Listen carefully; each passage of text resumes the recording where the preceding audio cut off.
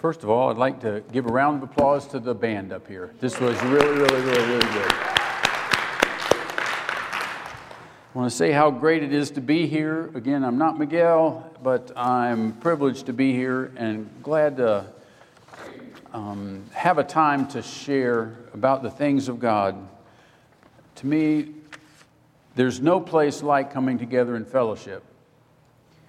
The Bible says not to forsake the gathering of yourselves together. There's a real important reason for that. We can encourage one another, and we all need encouragement. In 2 Corinthians 1, it says God is the God of all comfort and encouragement, and that He comforts and encourages us so that we might be able to comfort and encourage others with the comfort that we receive from God. So we're conduits of God's comfort coming to give to others. And we really need it. I got some this morning, and it really meant a lot to me, and I just feel the sense of the importance of being able to comfort and encourage one another. If I had to title the talk today, I would title it, Really Good News About the Gospel. Really good news about the gospel. First of all, leading a children's moment, I just want to go on record, is an entirely unpredictable path. Some of you that are related to these children, I hope you can hear what they're saying. So we need to have a mic down in front of their face. But it is incredible to see what they think about and how they see things. What we consider to be really good news. Because the Scripture has really good news. And in Luke 2, 10 and 11, the shepherds were gathered in the field. And the angels came and said to them, "Do not be afraid, for behold, I bring you news of great joy, which shall be for all people." Very interesting to note that the good news was for everybody, not for the Jews, not just for the Gentiles, not just for the Scythians, for those of you who are worried about the Scythians, or the Greeks, but the good news was for everybody. And they said, "For today in the city of David there has been born for you a Savior, who is Christ the Lord." A Savior who is Christ the Lord. The word Savior can also be translated rescuer. And I like that translation because rescuer really grabs inside of me a bunch of times. I've needed to be rescued several times in my life on all sorts of things. And to think of Jesus as a rescuer is very helpful. And when the angel came to Joseph, angels told Joseph about Jesus' birth. And in Matthew 1, 20 and 21, it says, "And when they had thought this over, behold, an angel of the Lord appeared to Joseph in a dream, saying, 'Joseph, son of David, do not be afraid to take Mary as your wife. For the child who has been conceived in her is of the Holy Spirit. She will give birth to a son, and you shall call his name Jesus, for he will save his people from their sins.'" He will save his people from their sins. The name Jesus means rescuer or savior. But here, Joseph heard what they were going to be saved from. Sometimes I would like to be saved from the first day of school. You know, that's not so pleasant. I have a couple of things in my life that are not necessarily the best memories, and a couple of days I would like to delete in life. Do you have one of those? I'll briefly tell you about one. When I went into the 8th grade, I began high school. Back then you began it in the 8th grade. It was an awkward time. In the 8th grade, I don't know what you are, 12, 13, something like that, but you're very tuned to what other people think about you. And when you're starting high school for the first time, you're seeing lots of people who don't know you, and it makes a difference what they think about you. That fades gradually over time, but when you're starting high school, that's a big deal. I walked into a room and a teacher said, "The class is too big. I have another teacher here. If I call your name, come forward and go with her until her class, because she's going to make a new class." And I said, "Well, this will be nice." And they called names, and there was Barbara Jones, and she stood up, and everybody in the room looked at Barbara Jones as she walked up to see how she walked, see what she looked like. We didn't know her. But, and then they'd call up this person, and they'd go down, and they were going down the list. And then the teacher said, "Jim Pirkle." And nobody moved. And I said, I wouldn't move either. That parent should be shot. I mean, first of all, having a last name Pickle and then naming your child Jill, that is totally offside. And the teacher said it again, Jill Pickle, and she didn't move then. And I said, this is going to be awkward. I can see this is going to be very awkward. And then all of a sudden a thought came to my mind, I wonder if that's Jim Pirkle. And I said to the teacher, could that possibly be Jim Pirkle? Oh, yes, Jim Pirkle. The ultimate embarrassing event is all those kids started in a chorus, Jill Pickle, just like this. I had to walk forward and felt like I just wanted to jump out of a window. Okay, I'd like to delete that day. That wasn't a particularly good day. Fortunately, it didn't hold. I don't want it holding with you either, but it didn't hold. Okay, it'd be nice to be rescued from that day. But God is talking about much more serious things, that people needed to be rescued from their sins. Now, sins has got really 4 parts to it that people need rescuing from. There are really 4 aspects that are troublesome for us, and they started all the way in the garden. They're mentioned all through the Bible, and I'm just going to comment on 4 of them briefly. The first, the Bible says, is that sin deceives. Deceives is being tricked. That's what it is. You don't know if you're deceived, because if you knew you were deceived, you wouldn't be deceived.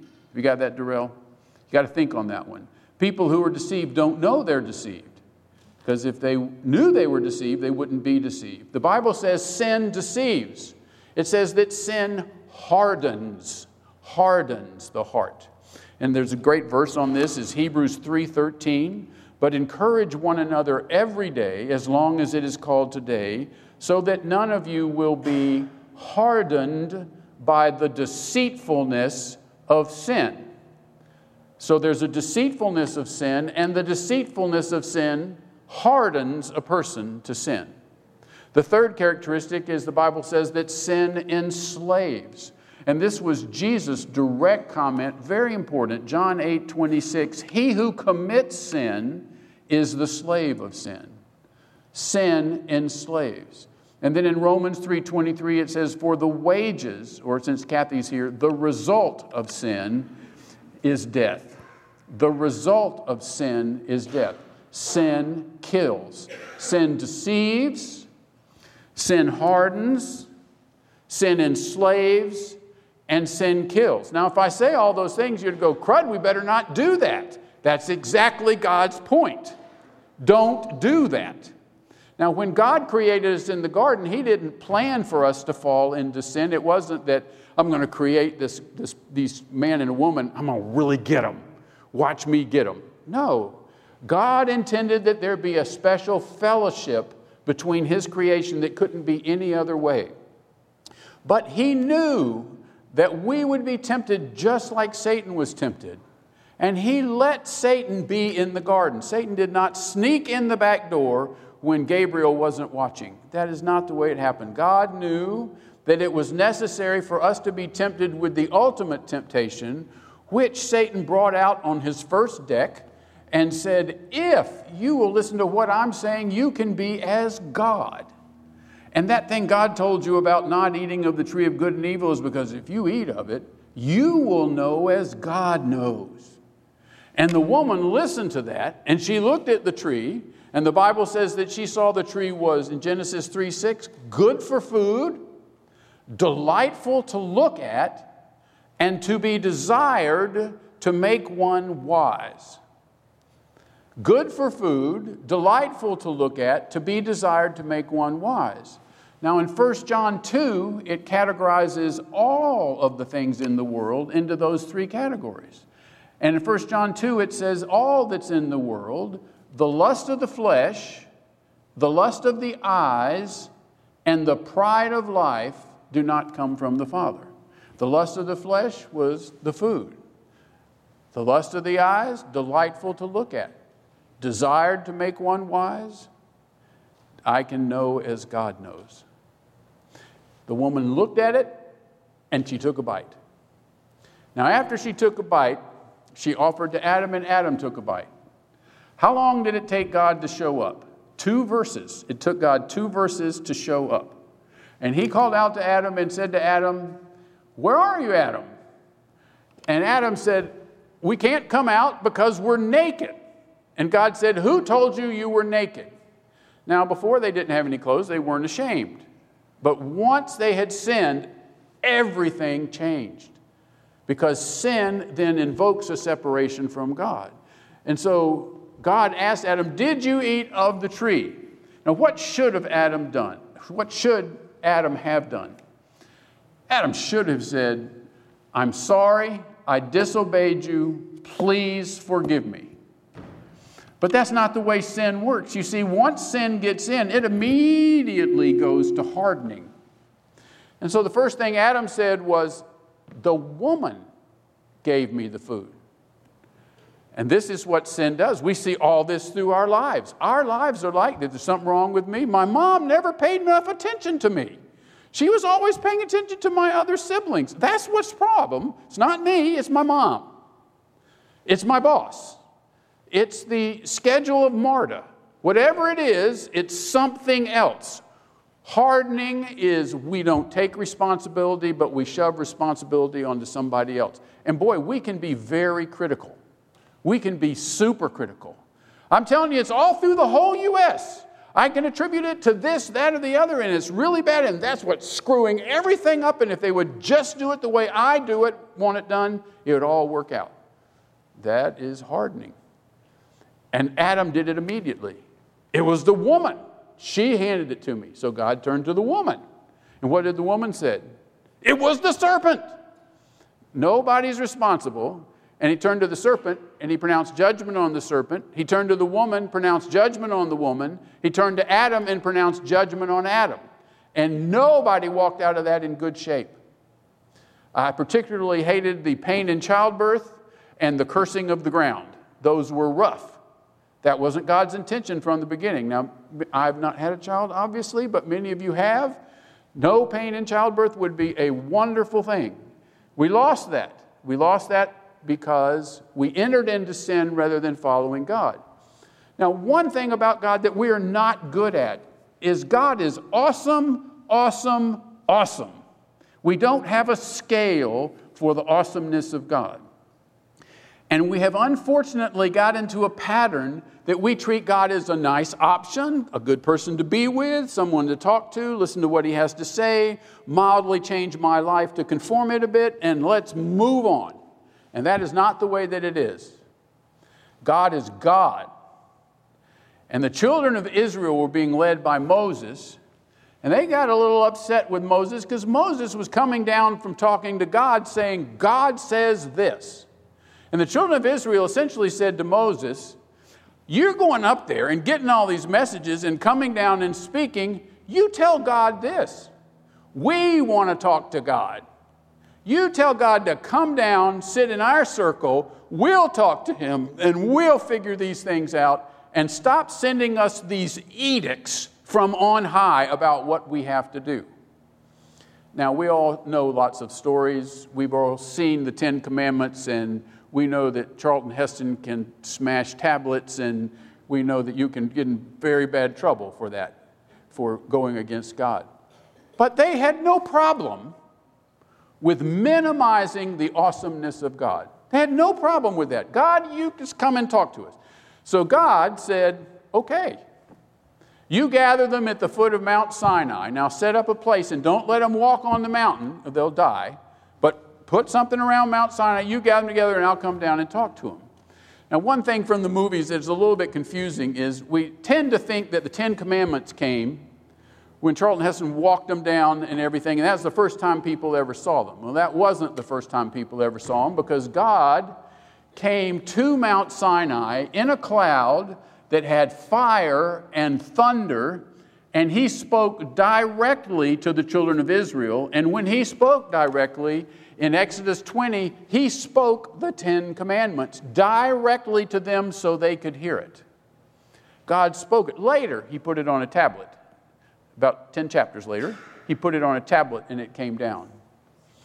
What did those people do? Did they go, well, he's not so much of a God. He came and talked to us, but we can handle this guy. Let's give him a few votes, but we'll basically charge our course.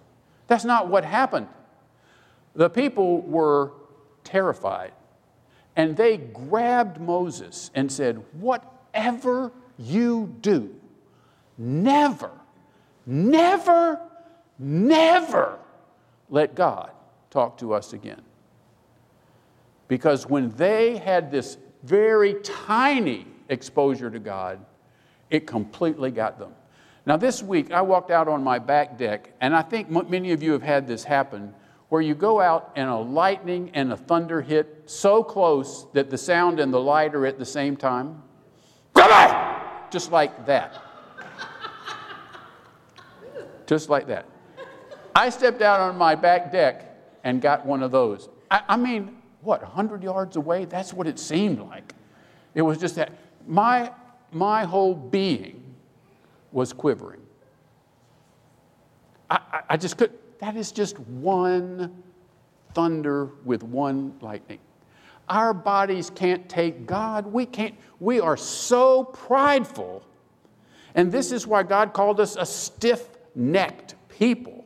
We are so prideful that we do not honor what God says to do, and we head out in our own direction, and then we expect God to bless it because, dadgummit, God, you're a good God, so you ought to bless what I want to do.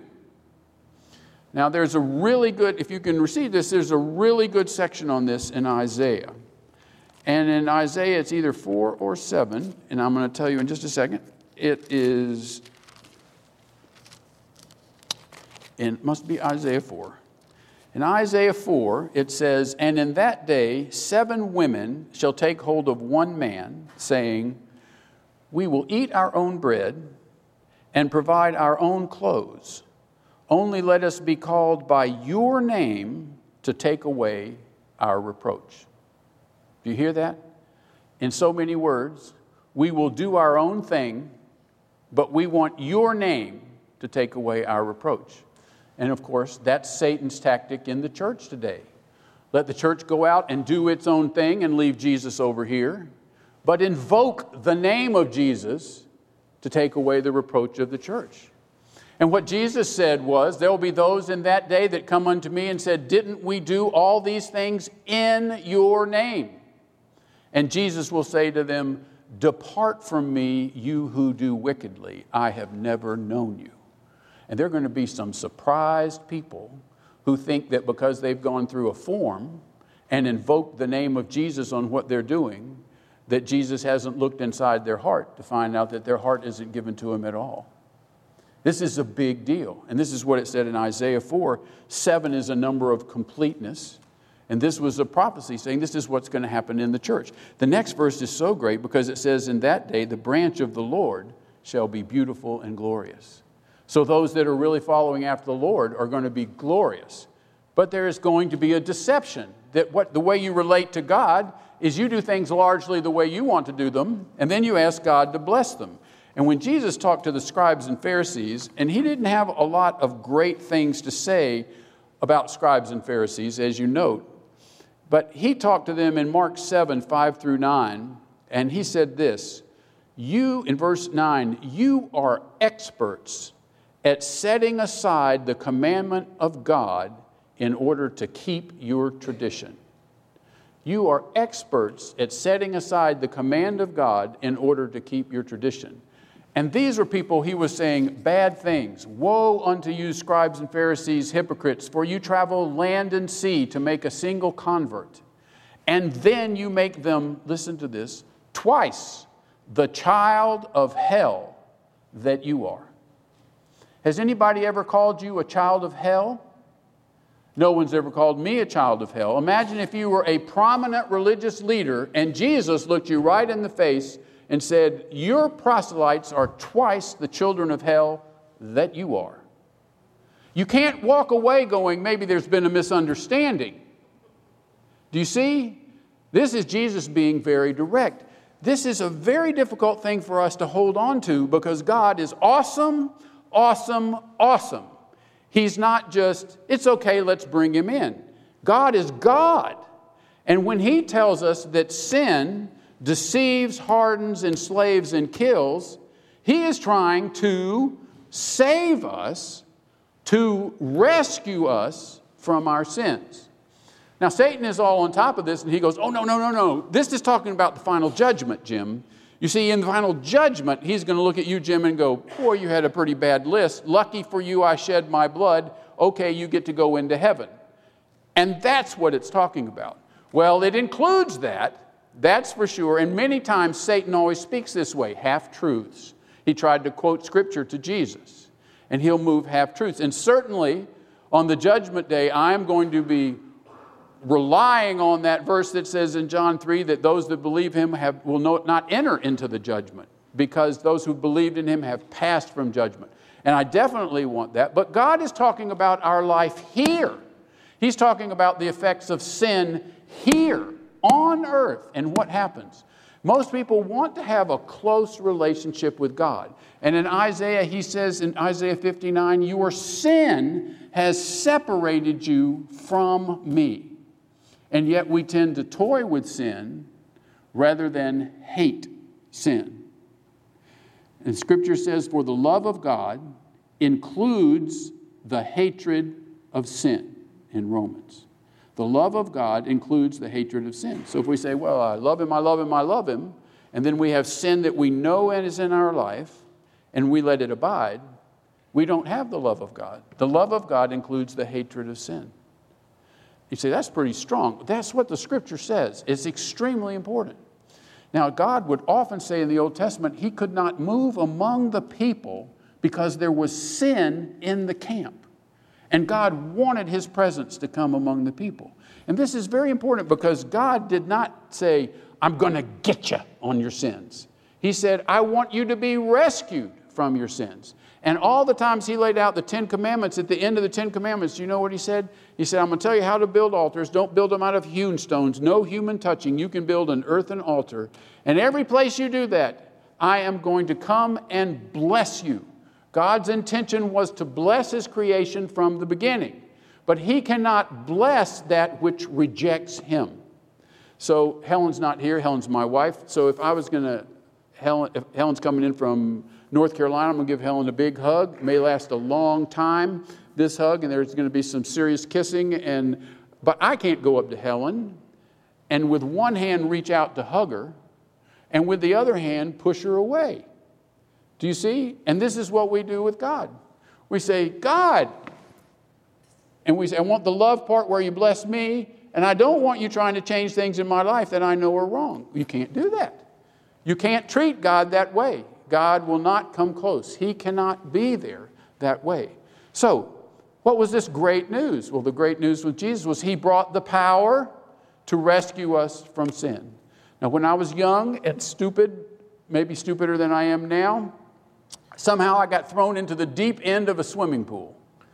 And I can remember thinking, can't remember how old I was, 7 or 8. It was the Collins' swimming pool, Margie. And whatever I was doing over there, I'm not sure. And I remember thinking, and this is actually sober that I could think this way, I didn't know life was going to be this short as I was drowning. I didn't know life was going to be this short. Now, there were about 4 or 5 very capable people near the pool. They jumped in, pulled me out, and I lived, which I can evidence I did live. And so I lived through that. But there was a time I absolutely needed rescuing. I cannot do it on my own strength. Now, I was perfectly good at flailing. Do you know what I mean by flailing? I was underwater flailing with the best of them, but I wasn't going up. I was just drowning. And people are very good at flailing, activity, doing things. God's not interested in flailing. He's interested in rescuing. And Jesus comes to rescue us. So what did Jesus say? Right after he said, he who commits sin is the slave of sin, 2 verses later, Jesus says, he whom the Son sets free is free indeed. He whom the Son sets free is free indeed. And if you'll notice, when Jesus healed people, about half the time he said, your sins are forgiven you. He didn't even say, be healed. He just said, your sins are forgiven you, and they were healed. Jesus was very keen that he was going to come and live within us, and we were going to live within him, and he was going to make a new creation that was freed from the slavery of sin. And the freedom would come from his strength, not our strength, but the invitation had to come from us, and regularly.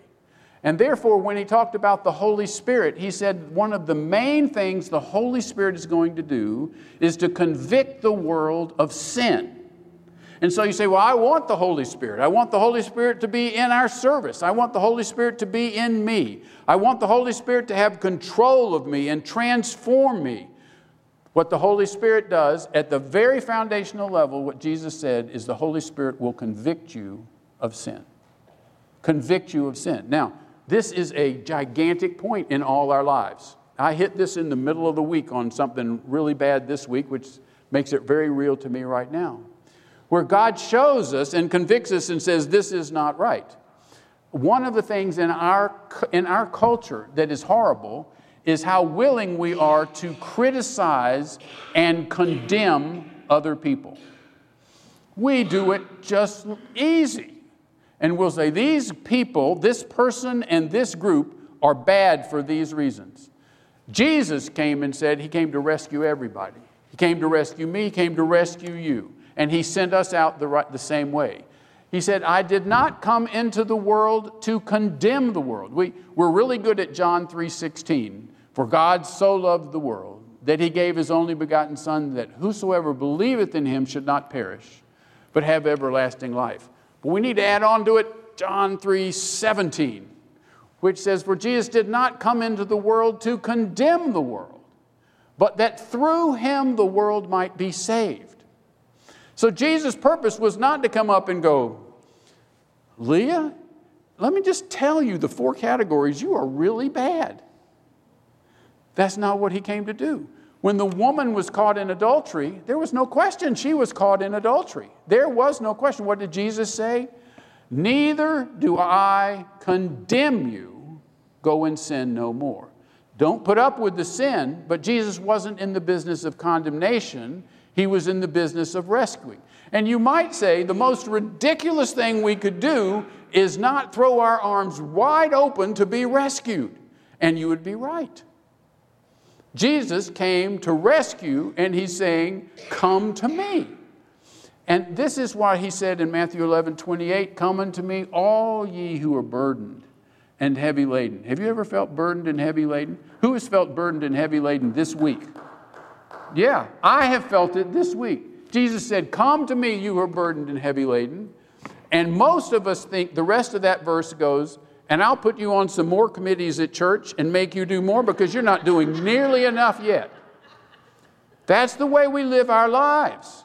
We live our lives as if you come to Jesus, it's going to be a risky enterprise. And Jesus is saying, I am the rescuer. Come over here and get rescued. He said, come unto me, all you burdened and heavy laden, and I will give you rest. Rest. Peace. He said, take my burden upon you and learn of me, for I am meek and lowly in heart, and you shall find rest for your souls. Do you know how many adults, I can't remember kids anymore, I'm too old, but do you know how many adults have real rest? Almost every adult I know is anxious about something. They're not in institutions. They're just, how is this ever going to work out? And if they have kids, they're automatically anxious about their kids. They're just anxious about something. Where is it going to go? Where's the next election going to go? How is this going to work? The economy is going the wrong way. I had a 401k plan that doesn't have anything in it anymore. You can get anxious. All you got to do, if you're not anxious about something, I'll get you anxious about something.